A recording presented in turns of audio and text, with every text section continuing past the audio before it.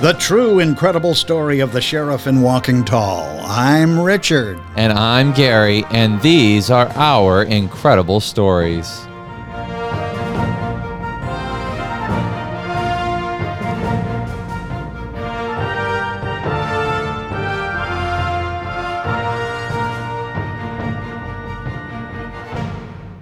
Welcome back to all of our listeners around the world. We're happy to have you here with us again for another incredible story. And I have to say, I think this is definitely going to be one of the most incredible stories we have to tell at this point. To me, I think it is not only a story about a true legend that movies and books have been written about this person, but it is also just so unbelievable that I'm not sure how many people would actually even want to believe that the events we're going to talk about actually happened, or that somebody could even survive the events that we're going to be talking about.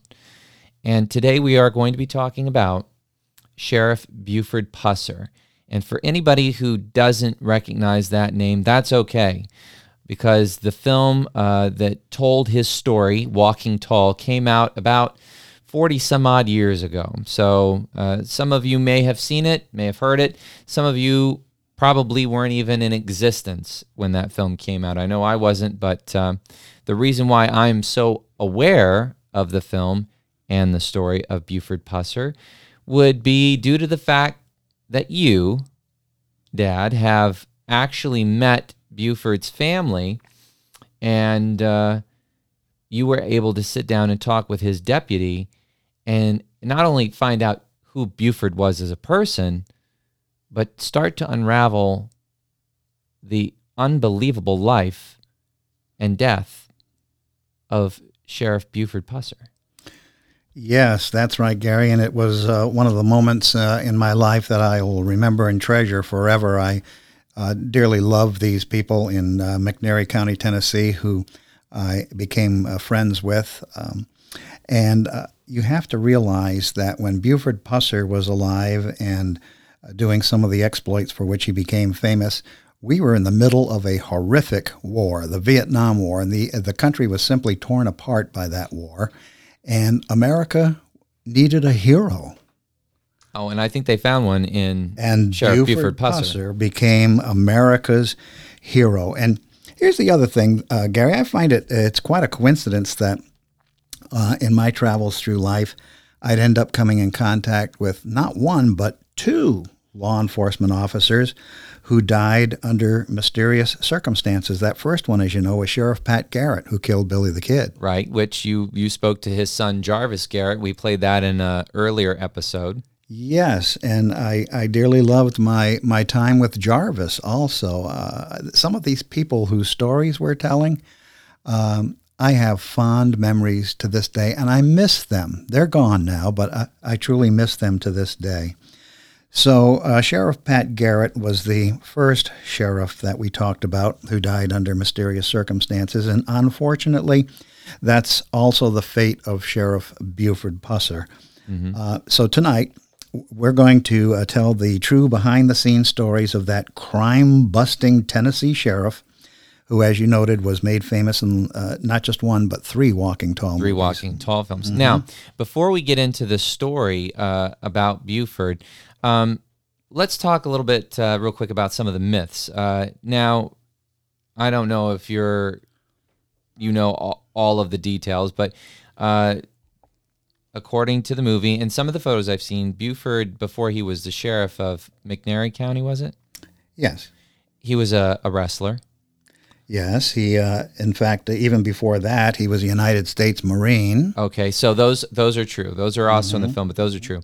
Now, is it true that when he came into town, according to the film, he was very upset with how things had evolved in his small town since he had left? We're talking about prostitution, illegal gambling, bootlegged liquor, and moonshine.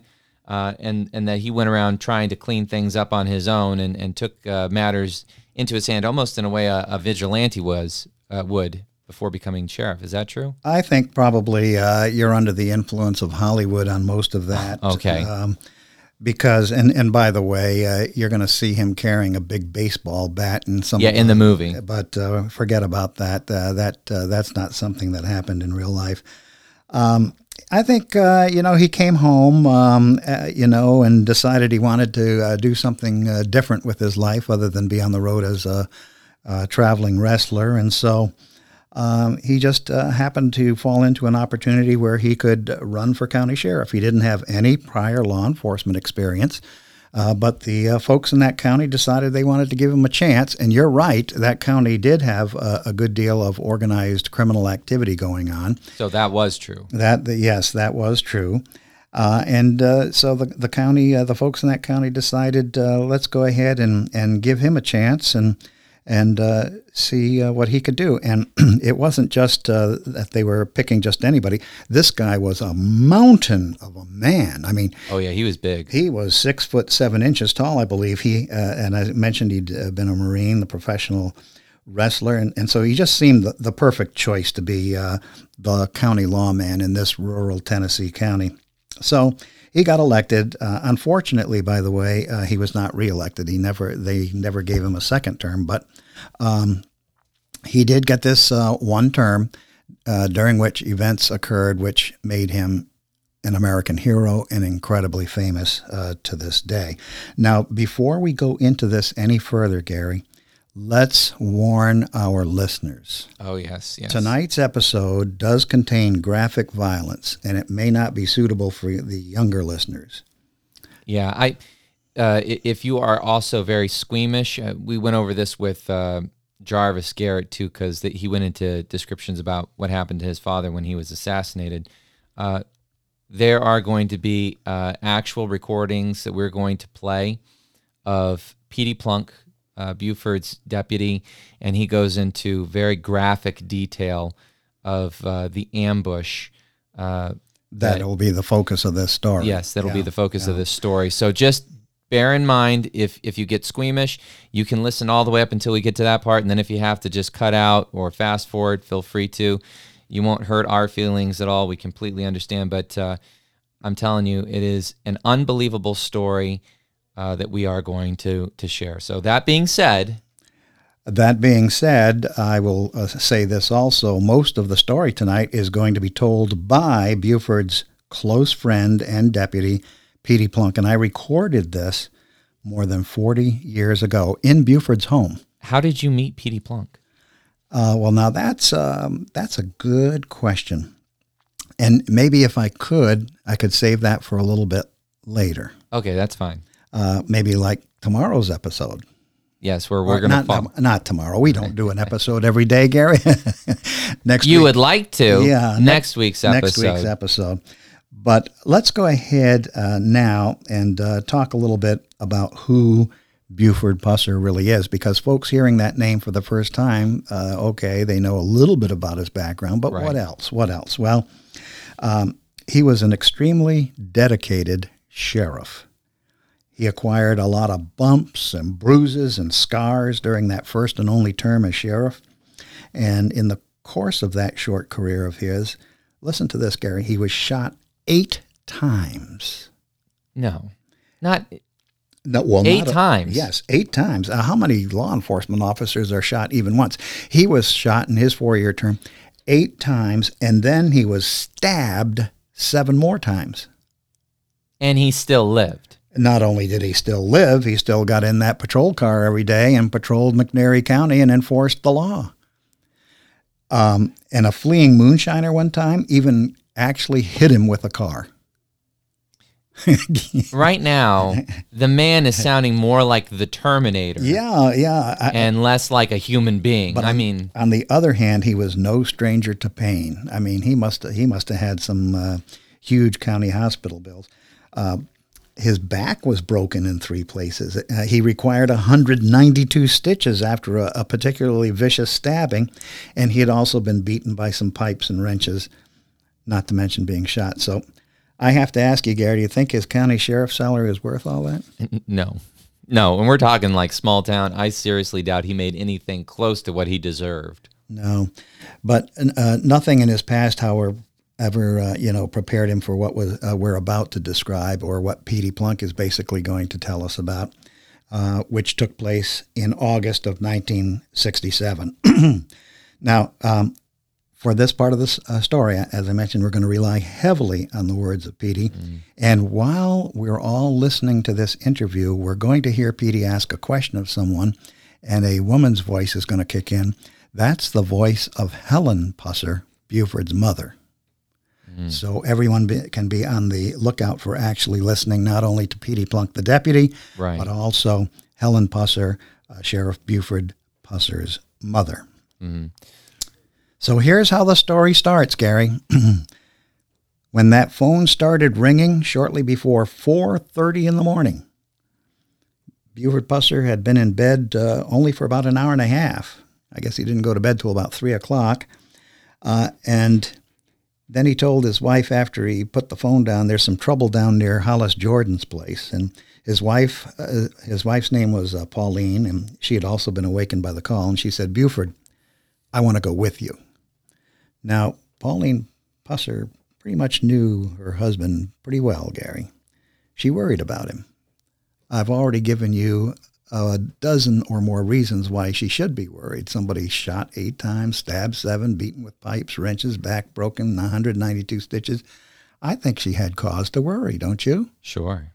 And so she was concerned, but something else was on her mind also. He had been involved in a fatal gun battle at the state line, and we're going to be talking about that next week. So he had been involved in a fatal gun battle, and ever after, it was a gun battle with some of the organized crime in the area, so ever after that, he started receiving threatening phone calls, and Pauline, frankly, found them unnerving, and who wouldn't? So that's why on this fateful morning she said, "Buford, I want to go with you." Now, Buford Pusser knew that something else was on his wife's mind. Today was the day that they needed to start packing for a vacation trip to a rural place in Virginia called Hayside, Virginia, to visit her parents, his in-laws. Now, he knew Pauline would be nervous about him staying out on patrol all day long, so he agreed to go ahead and let her ride along. So, slipping into a white blouse and dark brown slacks and black loafers, Pauline picked up a country music cassette and followed Buford out to his patrol car. When Buford checked his .41 Magnum and glanced at the automatic shotgun next to his knee, Pauline loaded the tape into the cassette player, which was below the dashboard of the patrol car. Buford's late model Plymouth was soon roaring down that country road at 100 miles an hour. As it approached New Hope Church, the conversation was centered around tomorrow's trip to Virginia.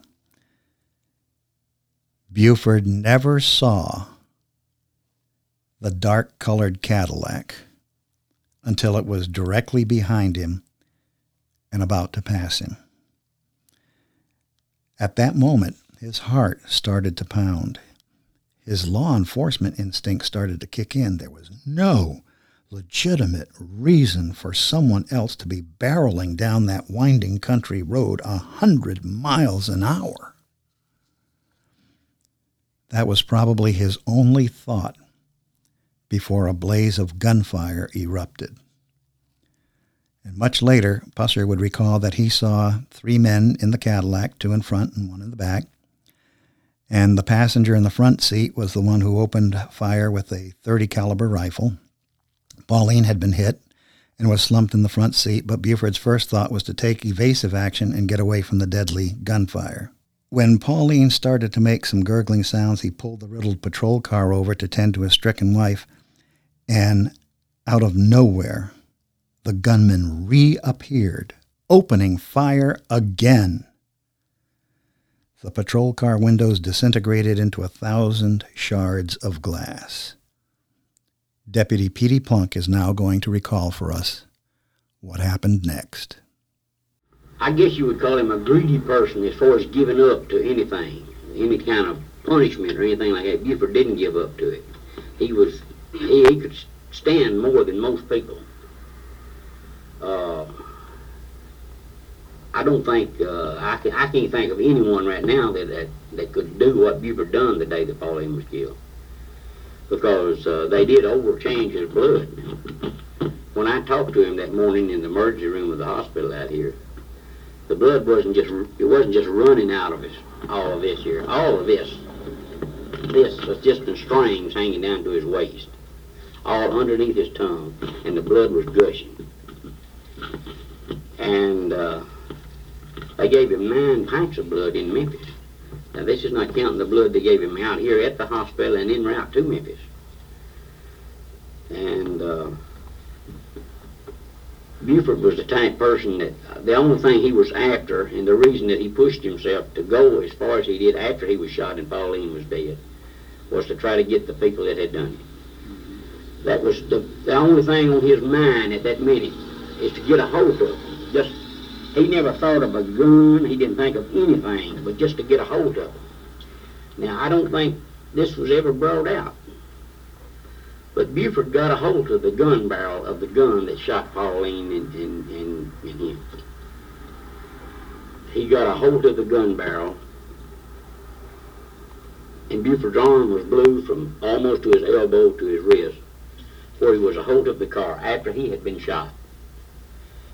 The car lunged. The guy was sitting there with the gun in the car, working the bolt on the carbine. It was a .30 caliber carbine, and it had jammed. The only thing that saved Buford's life there was because the gun had jammed. They was working the bolt, hollering, "Get out of here, get out of here." There was 3 people in the car. There was 2 people in the driver, and the guy that done the shooting was in the front seat, and there was another person in the back seat of the car. It was a blue Cadillac. And the car lunged while Buford had a hold of the gun barrel, and where the post in the car is what caught his arm and blew his arm down as he lunged, to take off. Buford said that he blacked out for a minute or 2, which I'm thinking myself that Buford probably blacked out for a longer period of time than what he thought. He thought it was a minute or 2. It could have been 10, 15 minutes. Because the shock of Pauline being dead, the shock from the impact of his face being blowed off, he could have been there a good bit longer than he thought. He said he didn't even know that he had walked behind his car, but there was a blood handprint on the back deck lid of his car, where his hand had been there. He had caught to the back of the car. He didn't remember that, but the blood was there with his handprint there to show it. And of course, Buford, he was trying to catch the car. That was the biggest thing he was after, is getting that car, getting the people. And he drove 10, 15 miles with his face in that shape, and had Pauline's head laying in his lap. He had 2 lobes of Pauline's brains in his hand. And when he got out of the car, when the ambulance met him, he laid the 2 lobes of brain in the back floorboard of his car. And I covered up some of Pauline's brains down there on the road in the ditch where they shot her the last time. As I was saying, when they shot her, the first time she fell over and began groaning and grabbed Buford. But Buford drove approximately 2 miles. He thought he had lost him.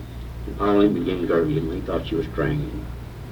And he stopped his car, opened the car door, stuck his leg out to where he could turn.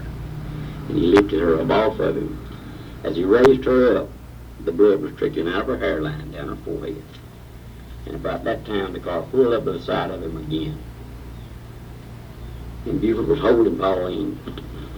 And as the car pulled up, Buford looked around, and that's when they hit him. 2 bullets hit him in the left side of his jaw, their lower jaw. And as his head went around this way after they hit him, he seen the whole top of Pauline's head go off. Just come off. Of course, the windows were all shot out of the car, and Pauline's head fell out over against the car where the window would have been there. And that's when part of her brain fell out, because the whole top of her head was gone. And there was one hole in the windshield of the car. He didn't blow the windshield out. And the back glass wasn't blown out of the car. There wasn't a bullet but below or above the window line of the car. Every one of them went through the windows. One, I think, hit the bottom edge of the door there, just through it. The only windows that wasn't blown out was the driver's window, because Buford had to roll down. There was a hole in the windshield. There was bullets in the dash of the car, or bullet holes. The back glass, you couldn't even see through it. It was daubed with blood, bones, hair, brains. The seats of the car were completely covered in blood, brains, and bone, teeth. The floorboards, front and back. I believe I'd be safe in saying there was 1.5 inches of blood in the whole floorboard of the car.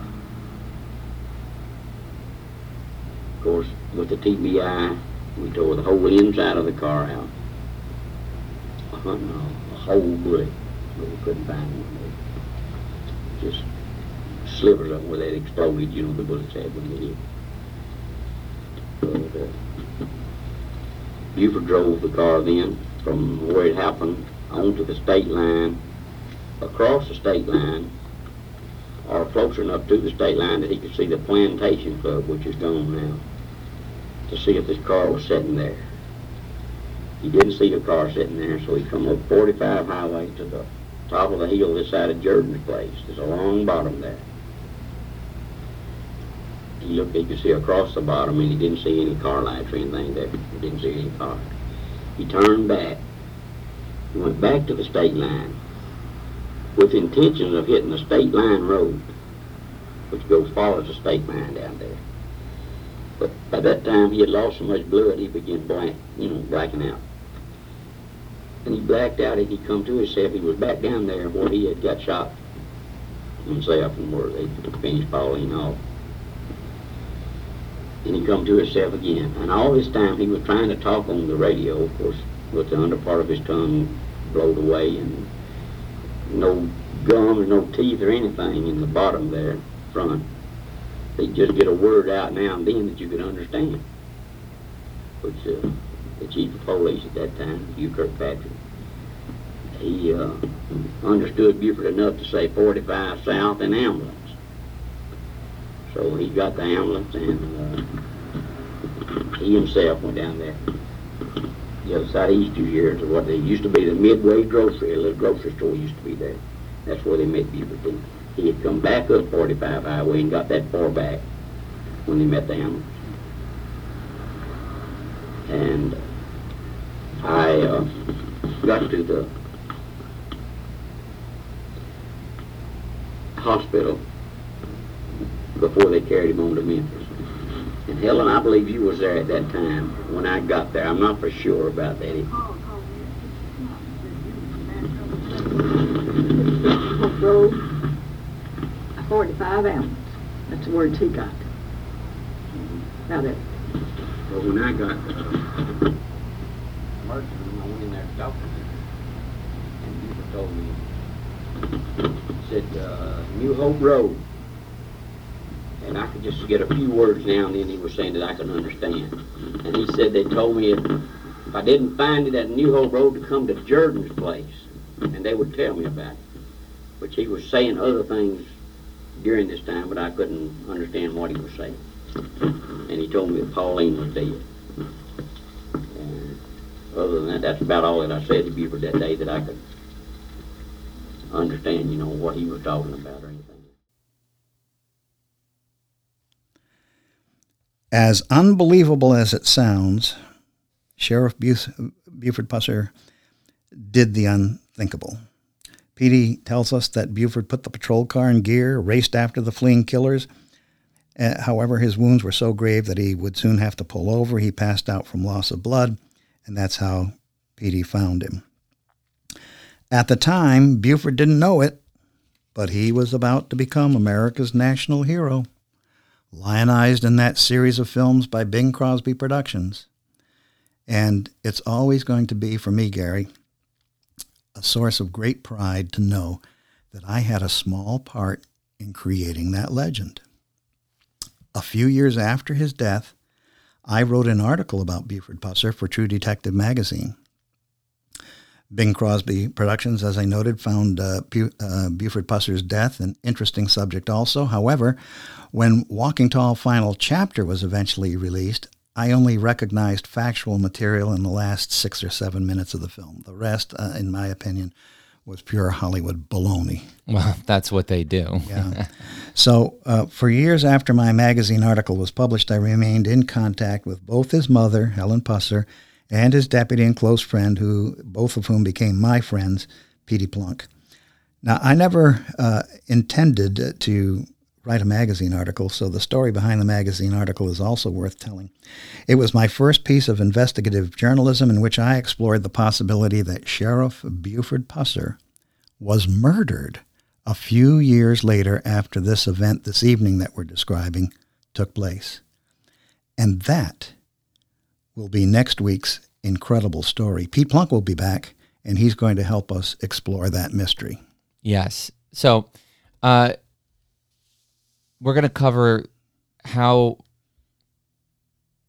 we're going to cover next week the idea, the theory behind him being murdered, Buford Pusser. But let's scroll back a little bit and talk about the ambush, because to me, I don't know how anybody in that kind of a situation, you've just been shot in the face, your jaw is hanging by a flap of skin, your tongue is not even there, you can't even speak, your wife is dead next to you in the car. How do you push yourself to keep going? What drive? And I know in newspapers there's been articles and in books and all that about people who get the superhuman strength or energy, mothers that lift cars up off of their child when they're pinned underneath them. But what makes a man so driven that he can maintain consciousness, focus, and pursue these men that did something so horrible? I have no explanation whatsoever, and because I have no idea of anyone else who has done anything similar. Mm-hmm. And I mean, that's not to say that a story like this isn't floating out there with somebody else, but it's just so incredible and how tragic. Their drive out there was to take care of a situation. Obviously, this was all part of that setup for the ambush. They knew he was going to be on that road. Somebody made the call to get him to come out of the house. I'm sure they didn't expect him to have his wife with him. They were probably just focused on targeting him, and she was just an innocent bystander in this whole situation. But I think any other person probably would not have made it out of that situation. No, a lot of people wouldn't have even survived it. Now, when you were talking to Petey, how did he describe Buford to you? Because a lot of times when I heard about Buford, I'd seen some interviews, and I'd heard him talk in a few recorded interviews. He seemed in much the same way that Pat Garrett was kind of a soft-spoken person. Buford also seemed like he was kind of a soft-spoken person and a man of few words. Is that what you kind of gathered from his family and friends? I don't recall them, describing Buford that way. I will say this, however, his mother was a very wonderful, soft-spoken, polite, courteous, Old South-mannered lady. And I also saw that Petey Plunk deeply loved her as he did Buford. So we can at least say that Buford Pusser was a 100% human being. Absolutely. Now, when you go to the town, correct me if I'm wrong, but didn't they turn his mother's house into the Buford Pusser Museum? Yes, that is now today the Buford Pusser Museum in Adamsville, Tennessee. So if you're interested in this story and you would like to learn more about Buford Pusser, there's more than enough articles online. There's lots of videos you can find on YouTube about it. But if you're in Tennessee and you really want to get a firsthand glimpse of the man that walked tall, the true legend, Buford Pusser, it might be worth your time to stop in there and take a glance at that museum and see what it was all about. Because, I mean,